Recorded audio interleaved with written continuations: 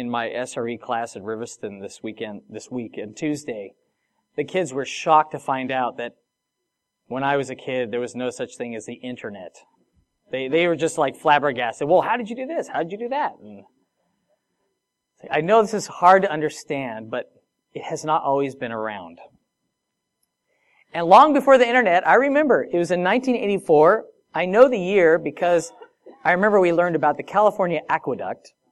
So it was in 1984. In primary school, my teacher said, someday you're going to be able to use a computer from your house and buy things from a store. And I was like, that sounds weird.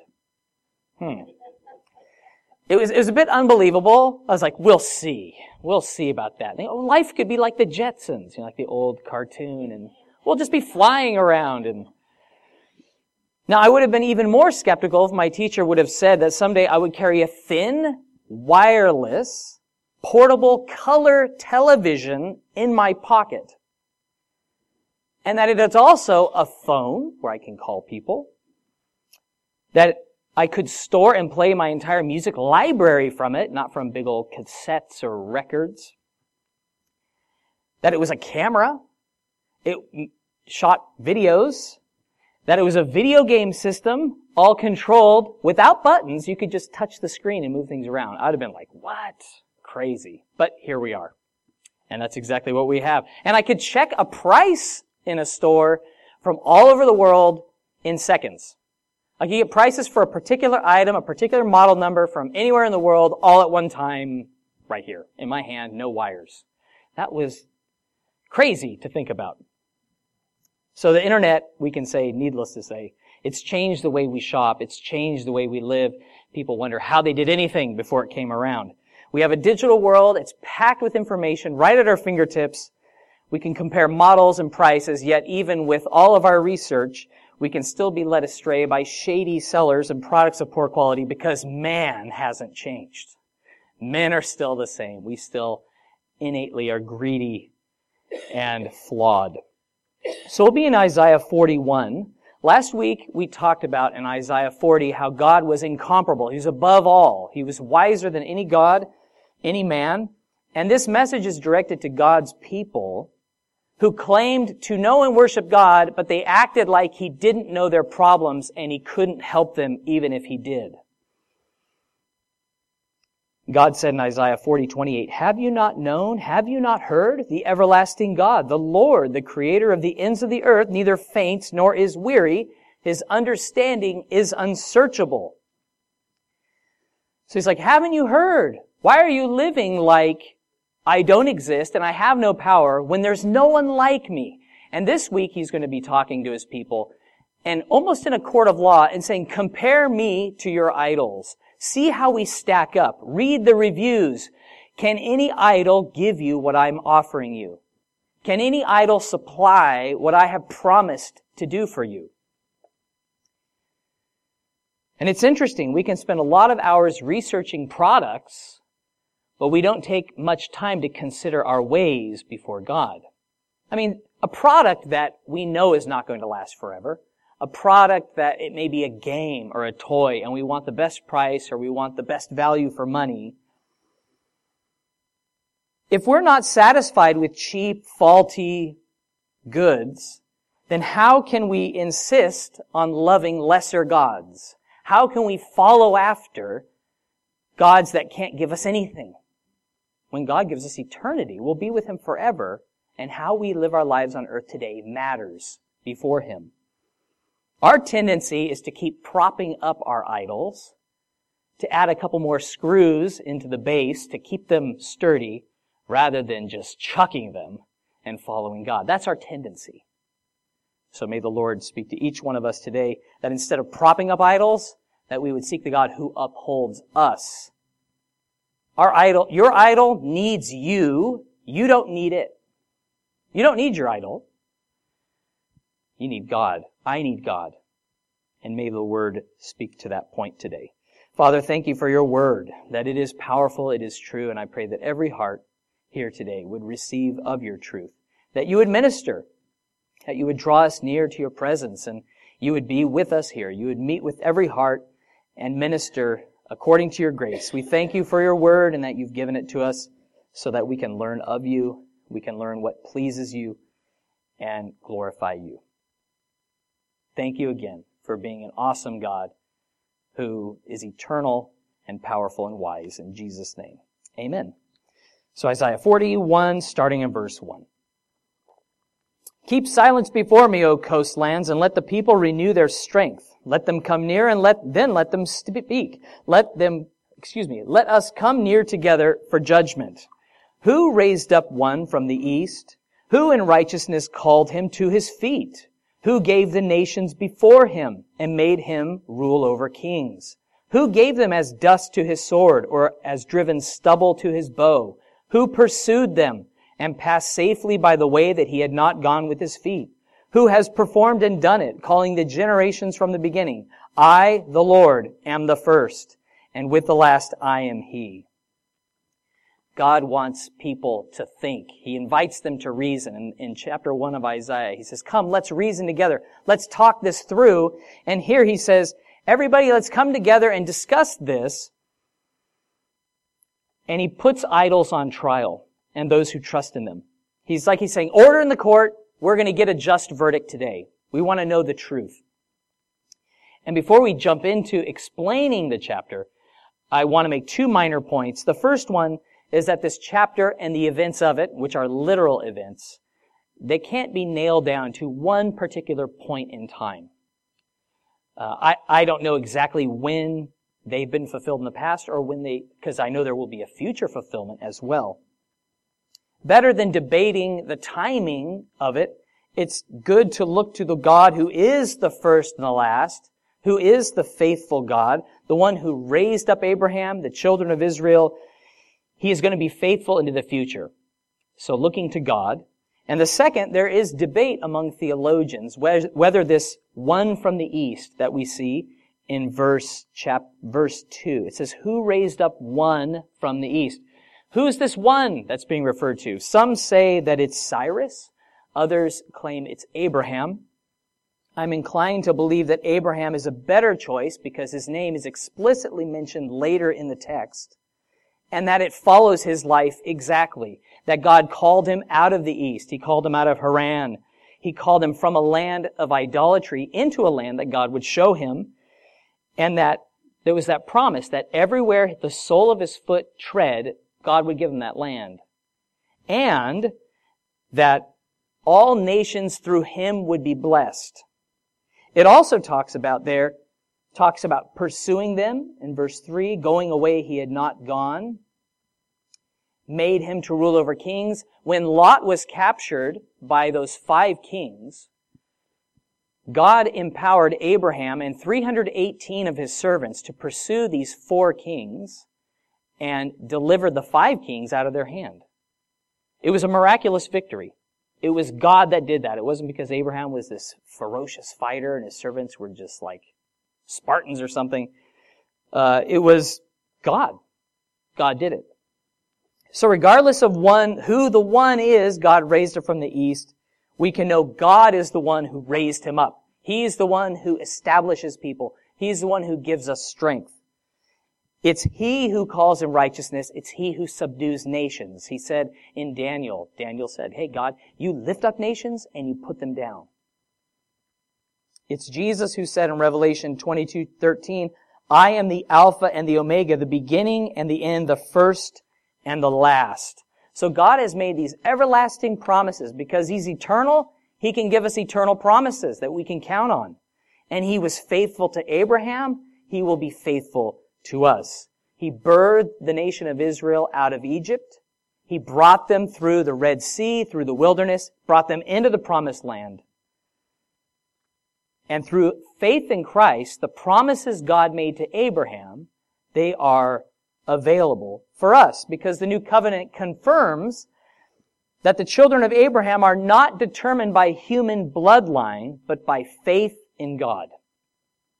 It says that, if you turn there, Galatians chapter 3, starting in verse 6, we'll see that the children of faith are the sons of Abraham. We share that eternal bloodline of faith in Jesus Christ. Galatians 3, 6 through 9. And just this week in our discipleship course, Jesus was addressing people and his mother and brothers were outside. And they said, hey, Jesus, your mother and your brothers are here. And he says, who is my mother and my brothers? People who do the will of God. The same is my mother, my sister, my brother. So closer than a blood relation on earth, a blood relation that will fade and end, those who do the will of God will endure forever. So Galatians 3:6, it says, just as Abraham believed God and it was accounted to him for righteousness, therefore know that only those who are of faith are sons of Abraham. And the scripture, foreseeing that God would justify the Gentiles by faith, preached the gospel to Abraham beforehand, saying, in you all the nations shall be blessed. So then those who are of faith are blessed with believing Abraham. So as he received the promise from God, those who trust in God today will also receive the blessing. Though not Jewish by birth, the scripture says those are the true Jews, the true children of God, who trust him and obey him. Let's go back to Isaiah 41, starting in verse 5. The coastlands saw it and feared. The ends of the earth were afraid. They drew near and came. Everyone helped his neighbor and said to his brother, be of good courage. So the craftsman encouraged the goldsmith. He who smooths with the hammer inspired him who strikes the anvil, saying, it is ready for the soldering. Then he fastened it with pegs, that it might not totter. We read of accounts in the Bible when the enemies of Israel were coming to fight them. And they would always bring their idols along. They thought, well, if we bring our idols, they'll give us strength. It's kind of like a good luck charm for the battle. If the idol's here, it will be protected. For example, the Philistines, they did that once. And David was like, Lord, what do I do with all these idols they left behind after they defeated them? And they were to destroy them. So there's this humorous scene here. We have the skilled craftsmen working together. They're kind of inspiring each other, encouraging each other. They're saying, well, sure, the last idol we abandoned on the battlefield, it didn't quite work out, but this one's going to be better. This one's going to be more solid. It's going to be made of more valuable materials. I'm just going to do a better job with it, and we're going to get some reward in the end. And so one of them's like, okay, this one's ready for soldering, and the other one nails it down. He's like, oh yeah, that's solid. It's not going anywhere. So they're a bit pumped up about their idols, not realizing that all idols totter, and they must be supported. They have no strength of their own. And when we seek security in anything, when we love anything of this world besides God, or instead of God, it will always lack. And our great folly, even as Christians, we can fall into the trap of idolatry. Once in Israel, there were two priests, Hophni and Phinehas, who were wicked before the Lord. And they were having this battle with the Philistines, and things weren't going well, so they thought, well, let's bring the ark of God. We'll take it out of the most holy place. We'll carry it to the field of battle. And because God's presence dwells over the ark, we'll kind of bring God with us, and we'll treat this ark of God like an idol. It's kind of like a good luck charm. It's going to get us over the edge. Well, God allowed the ark to be captured. The Philistines took the ark and they put it before their god in the temple of Dagon. Now the next day, after they put the ark in the temple of Dagon, they noticed Dagon had tipped over during the night. Right, he bowed down before the ark. Like, that's strange. And so they put him back up and they connect the base back to the ground. And this is what happens the next day. 1 Samuel 5, 4 and 5. It says, and when they arose early the next morning, there was Dagon, fallen on its face to the ground before the ark of the Lord. The head of Dagon and both the palms of its hands were broken off on the threshold. Only Dagon's torso was left of it. Therefore neither the priests of Dagon nor any who come into Dagon's house tread on the threshold of Dagon in Ashdod to this day. And I love the King James. It says, only the stump of him was left. Only the stump was left.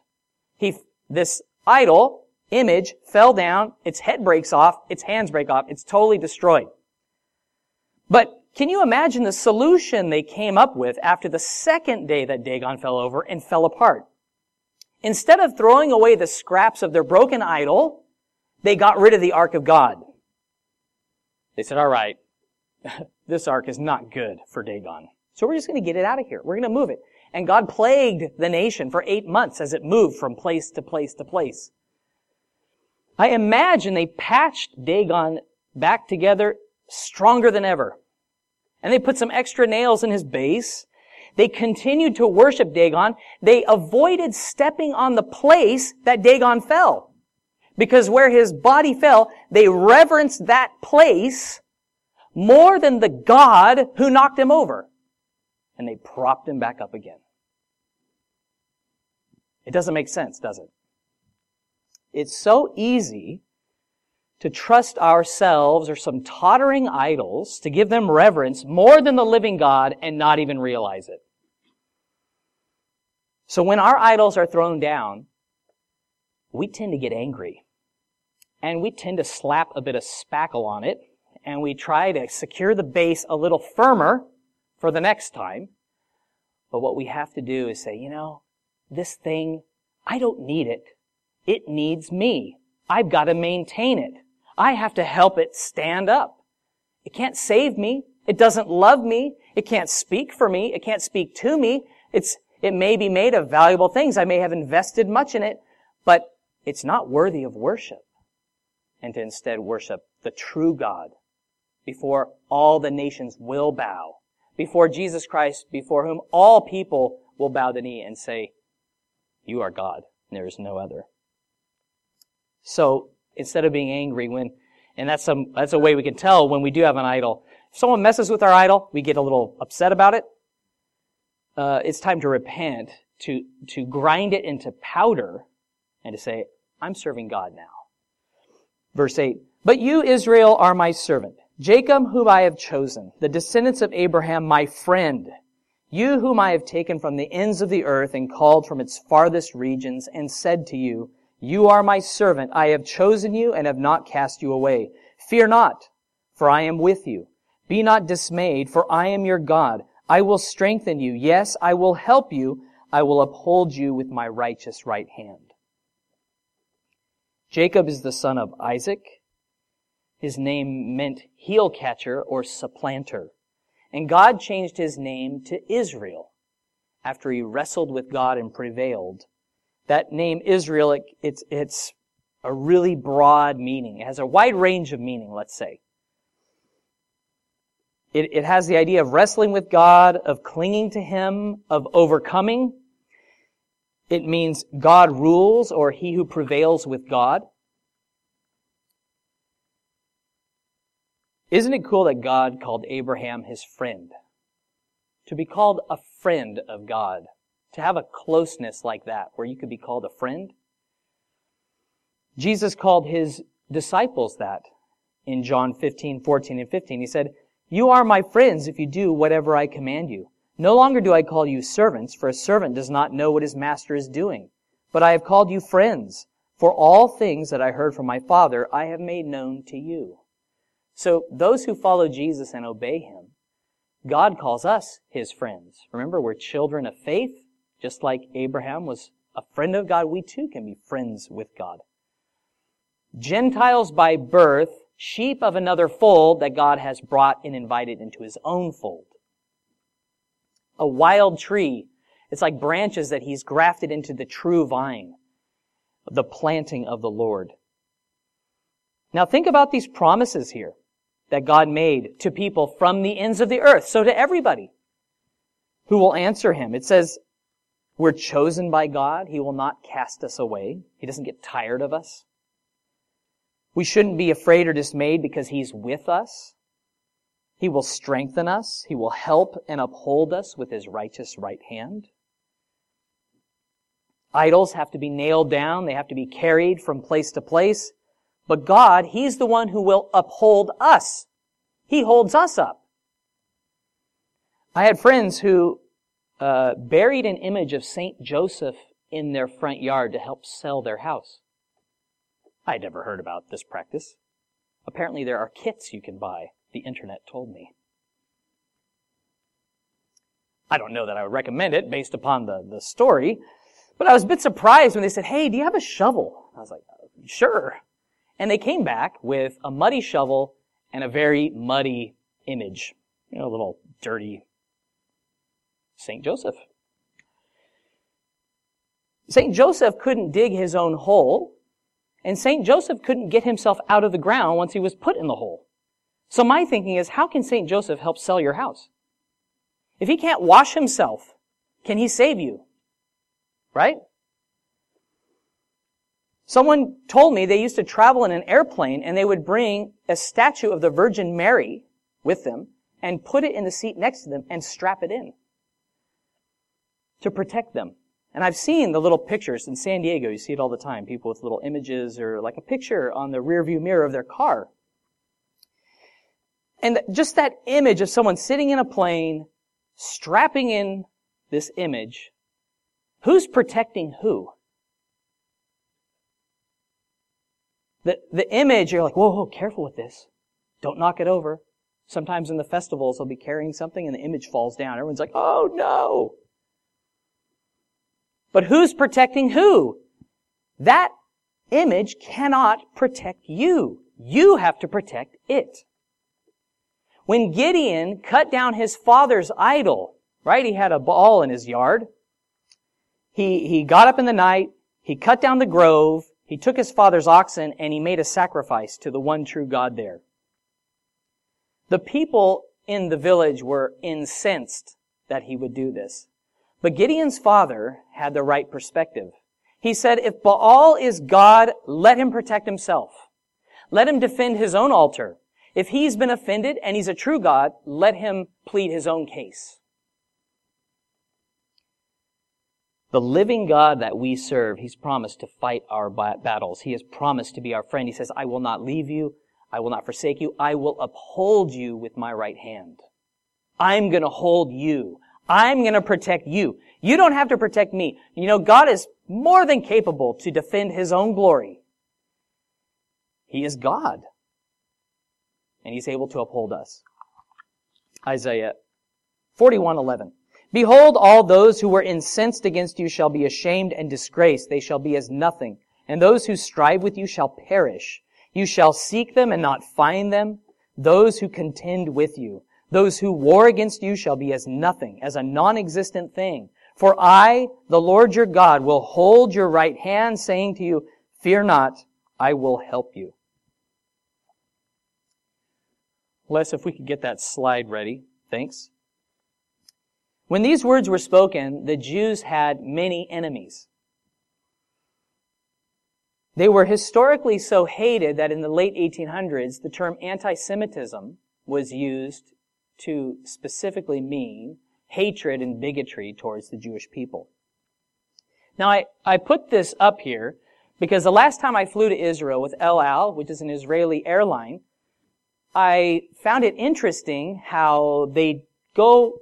So I went from Bangkok, and if you see that red line on the bottom, notice how it doesn't go over any land.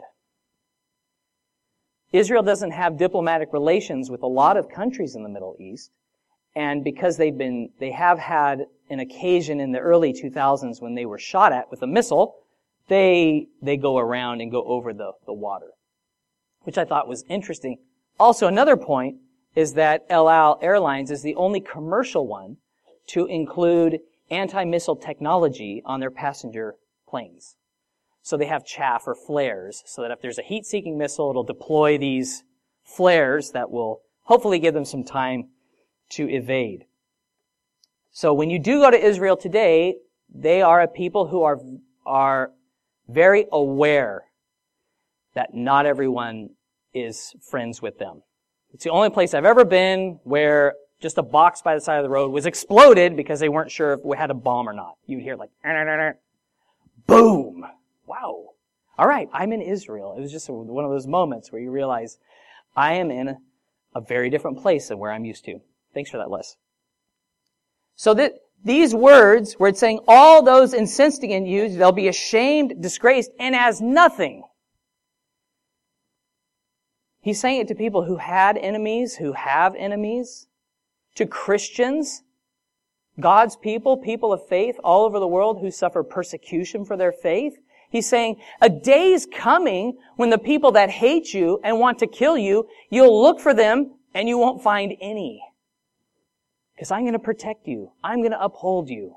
All the enemies that seem to surround you, I'm going to subdue them without a trace. What comfort that brings to someone who trusts God.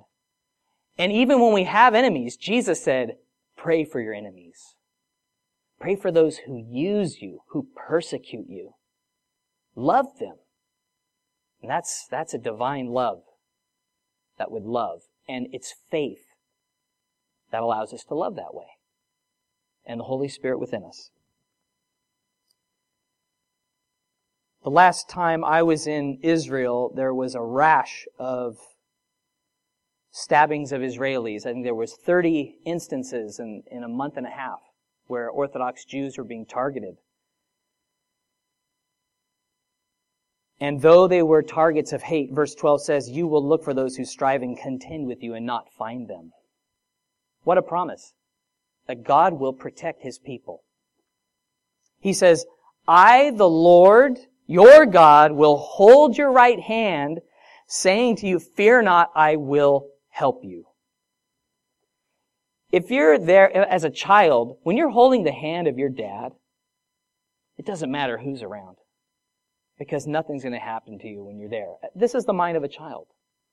But see, as with people with eyes of faith, we realize that God is more powerful and protective, and He has the power to uphold us much better than a human dad ever could, because He's always with us. He'll never leave us. We'll never be apart from Him. So take hold of His hand. Let Him uphold you. Let Him keep you from stumbling. There's a spiritual battle today. Someday it's going to be over. There's wars in the world today. Someday those are going to be over. And even in the battle, we can trust in Him. Verse 14 of chapter 41. Fear not, you worm Jacob, you men of Israel. I will help you, says the Lord, and your Redeemer, the Holy One of Israel. Behold, I will make you into a new threshing sledge with sharp teeth. You shall thresh the mountains and beat them small, and make the hills like chaff. You shall winnow them, and the wind shall carry them away, and the whirlwind shall scatter them. You shall rejoice in the Lord and glory in the Holy One of Israel. I was an apprentice for 4 years learning mechanical insulation when I lived in the States. And as an apprentice, one of the journeymen, or the mechanic, there were many different journeymen. That's what you would call someone who's completed their training and now is kind of in charge. One of them used to call me his worm. He's like, hey, worm, once you're my worm, you're always my worm. And I'm like, what's with the worm anyway, you weirdo? He's like, well, you're a worm because you're low to the ground. And he'd just say that. He's like, you're low. You're as low as it gets, and you better listen to me. There's not a lot of upward mobility for an earthworm. Not a lot. I was laughing to myself looking up the life cycle of an earthworm. It's like 2 sentences long. The whole thing is summed up in like, yep, they're born, they eat decomposing material, they breed and they die. There's just not a lot there. And so God calls Jacob a worm or a maggot. That's more of the meaning of this word. He says, but the Lord, the Holy One, I'm your Redeemer. I'm going to redeem you. The Lord of Israel. I'm going to change you. I'm going to take you from being that worm, low to the ground in a sense, humble and, not low to the ground, but under the ground. And I'm going to make you like a threshing sledge where you can just cut the mountains down and the hills will be like chaff before you. God's going to do this transforming work to make His people powerful when they had no strength. They had no respect. But He's like, I'm going to redeem you and I'm going to help you.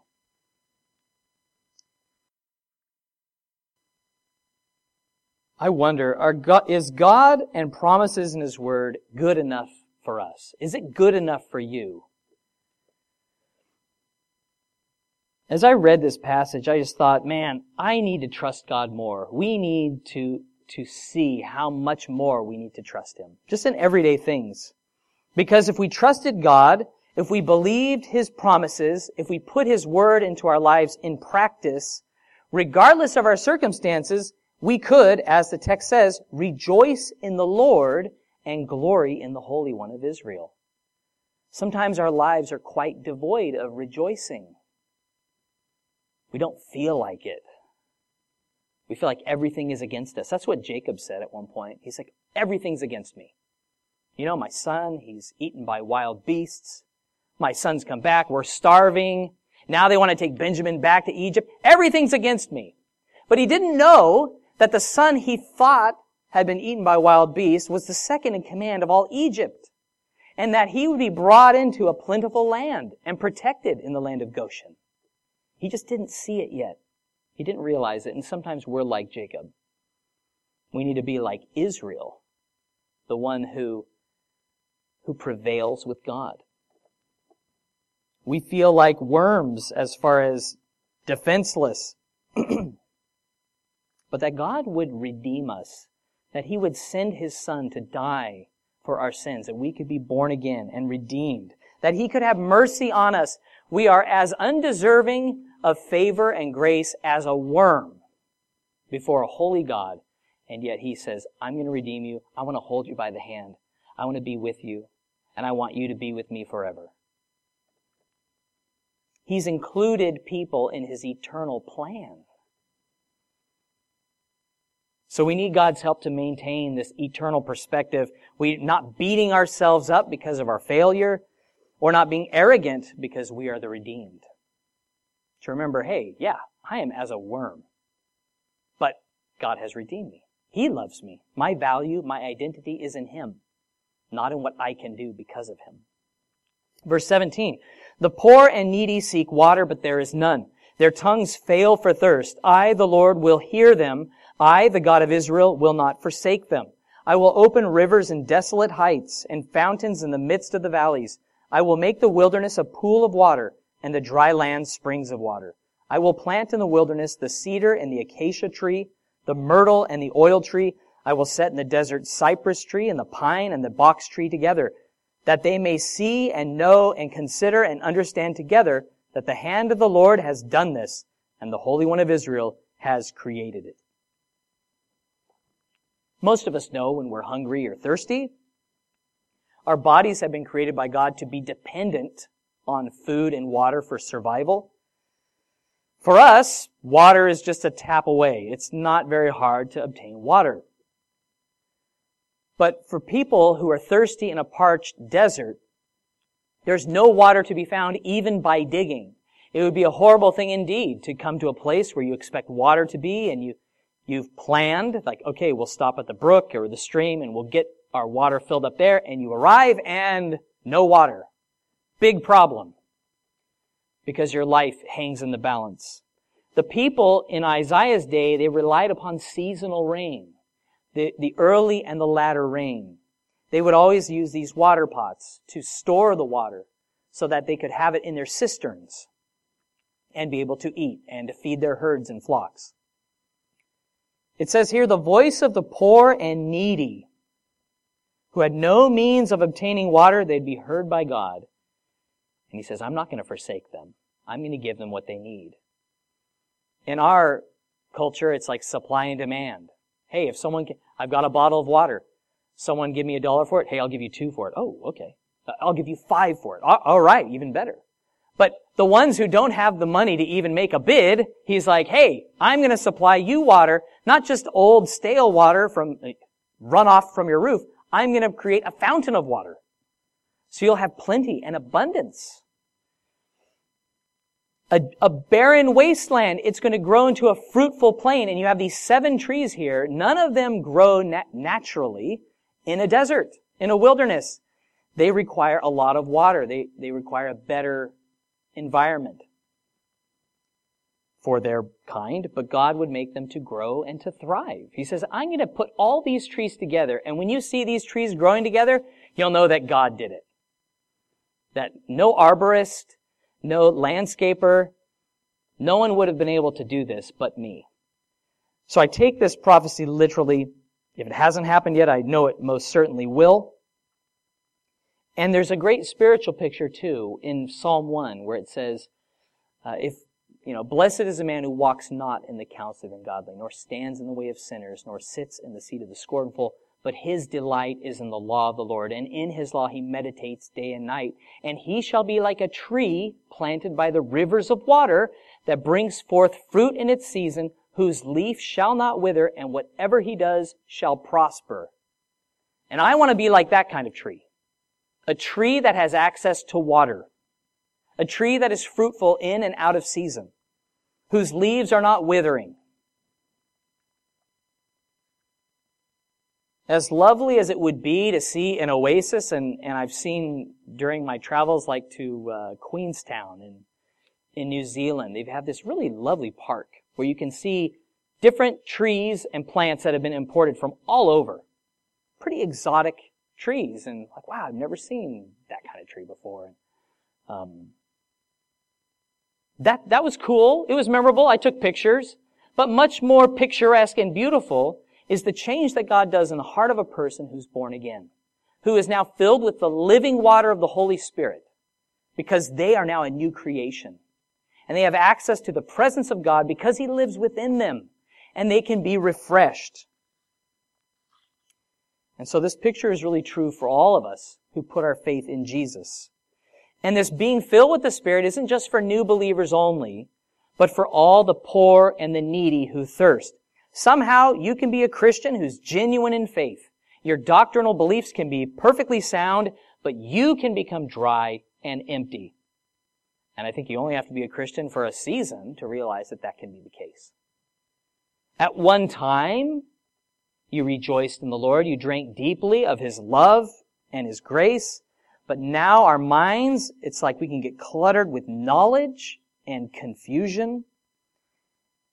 And I've looked at people that almost have a sad hopelessness or despair in their eyes when they still have these promises that God can make you fruitful and He can make you find rest in Him.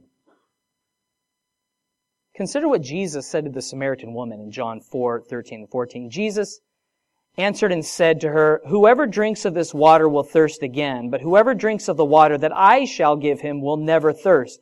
But the water that I shall give him will become in him a fountain of water springing up into everlasting life."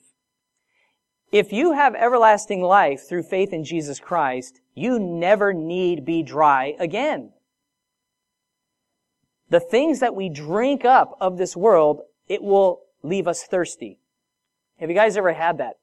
You drink something and you're like, oh, it doesn't quench my thirst, like milk or something. There's certain things that you drink and it just really doesn't do it for you. But as a Christian, you don't have to go on being thirsty. If we're trying to satisfy our thirst with things of this world, we will be thirsty. You will thirst again. But even if your tongue fails with thirst, you can cry out to Jesus and drink deeply of Him. Be filled with His Spirit, and you need never thirst again.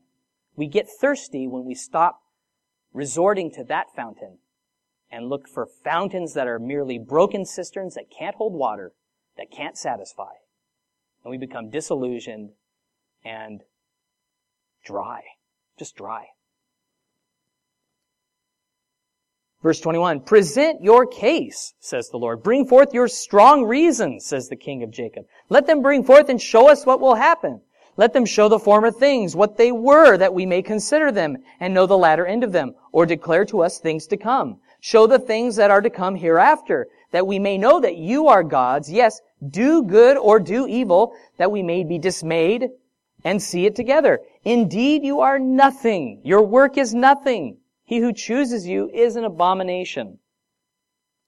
So God demands the idols and those who trust in Him. He says, present your case.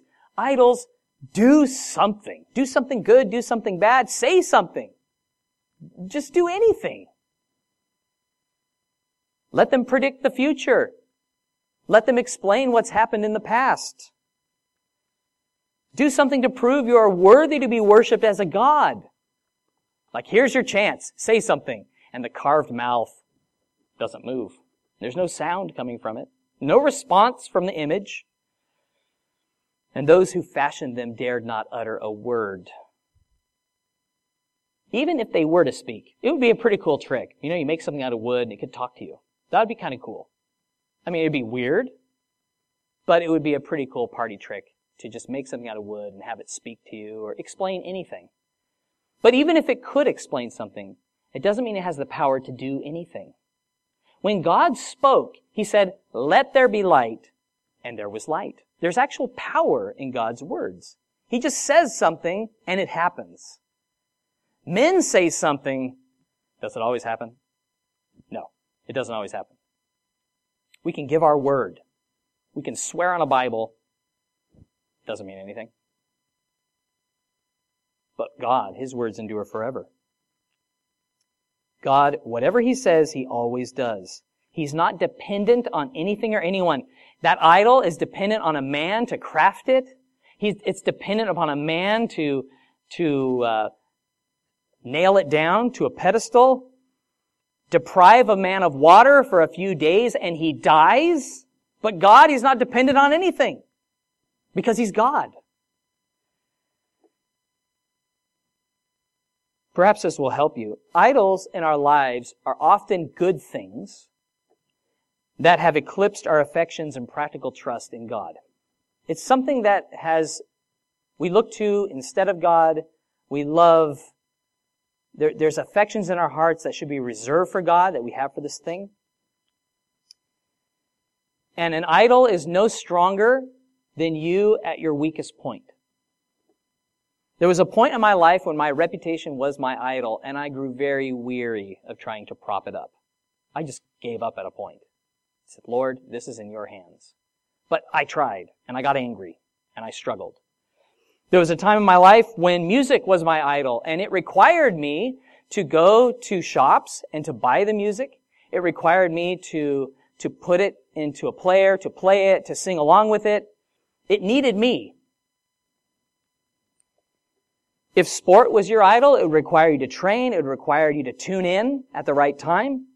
If beauty or physique is your idol, it involves time and cosmetics and clothing and a gym membership and effort.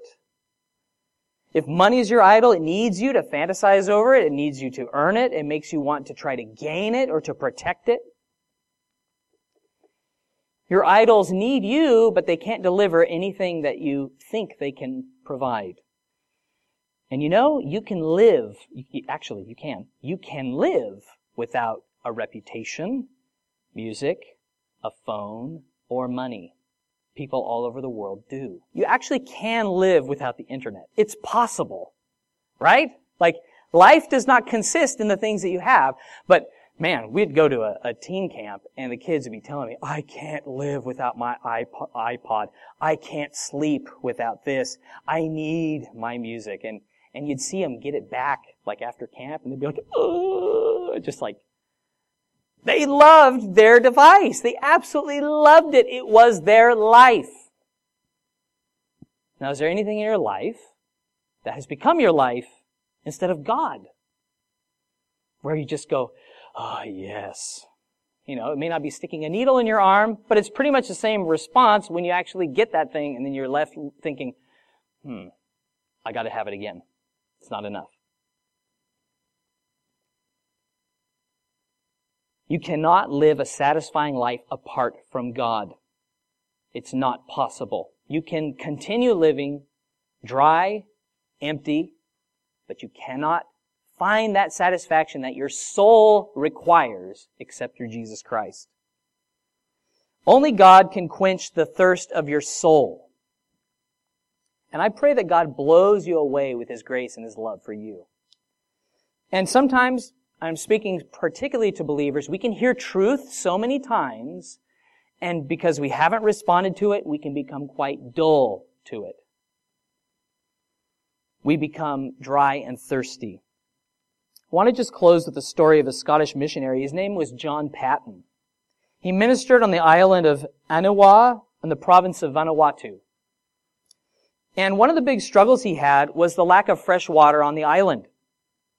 The people were very dependent in their culture on the rain.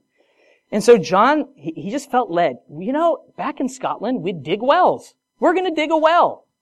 And the people said, that's ridiculous. Rain does not come from the ground. Rain comes from the sky. Digging is women's work. You know, and they made fun of him. And so he's like, you know what? We're digging a well. And he started digging. And he got about 12 feet down, and they had a huge cave in, and the people are like saying, see, you've made the rain gods angry. You're doing things all wrong. You could have died down there. You're digging your own grave. The natives weren't willing to help him anymore. They thought he was crazy. They said, you're going to dig and you're going to fall into the sea and the sharks are going to eat you. So, and the chief was the prime guy trying to dissuade him from digging. He's like, you are a nut. That's not how things work around here. Rain doesn't come from the ground. He continued to dig. And when the hole was about 30 feet, one more cut of the spade caused fresh water to seep into the hole. And they brought the water to the chief, and he looked at it. And he touched it. He wasn't really sure about it, and he drank it, and he's like, rain! Rain! How did you get it? And he explained how God gave them water from the earth. And this was what Chief Namakai exclaimed. He said, Missy, wonderful is the work of your Jehovah God. No God of Anawa ever helped us in this way. The world is turned upside down since Jehovah came to Anawa. The world has been turned upside down. And I pray that God would turn your world upside down. Quoting the chief, he says, hear me, my people, the God who could give us this water is the only true God. I command that all the idols in our houses shall be burned. We shall hear Missy John now and learn all we can about God and His Son, Jesus. So if you're dry, we have a fountain in Jesus Christ. We have that living water that will spring up into everlasting life. If you have everlasting life in Jesus, drink deeply of Him, not of the things of this world. Your world, God's willing to turn it upside down and to give you that refreshment that you desire. When we've put away our idols and we allow God's Word, it can be like that sharp spade. You may have been, God's Word, He says, is not my Word like a fire? Isn't it like a hammer that breaks the rock in pieces? And it may have been dry until that last spade went in and then the water came. And I pray that as we're reading through these scriptures, maybe it's taken 40 chapters of Isaiah to dig away at that one thing. But let the Lord work. Let Him speak to you and respond in obedience to what He is saying. Because then, when you return in simple faith to Jesus, like you haven't ever trusted Him before, that's when the refreshing will come. That's when out of your soul will spring a fountain of living water. So instead of propping up a faulty idol, instead of looking to anything but God, let's trust and obey the God who promises to uphold us and to give us all we need. Let's thank Him. Our Father in heaven, thank You for Your Word and thank You for the power of it, that You can transform us, that You want to redeem us, that You want to fill us with Your Spirit and to give us eternal life through Jesus. And forgive us, Lord, when we have turned from You and we have gone back to worldly things and we've tried to find our identity or our happiness in those things, in ourselves. And we confess, Lord, that they are faulty idols that tip over, and we are tired of trying to nail them down. Lord, please just move in our hearts. Expose, show us the things that are in our lives that are not of You, that are clamoring for our attention and our worship, for our affections. And I pray, God, that You would be honored in our obedience, that we would follow after You, that we would follow You as at the first. And if there's any who are thirsty here today, Lord, I pray that they would drink deep of Your love and Your grace, that they would hold fast to Your Scripture and walk in the way that pleases You. Thank You, Lord, that You are the one who upholds us and that we can trust forever and ever. In Jesus' name, amen.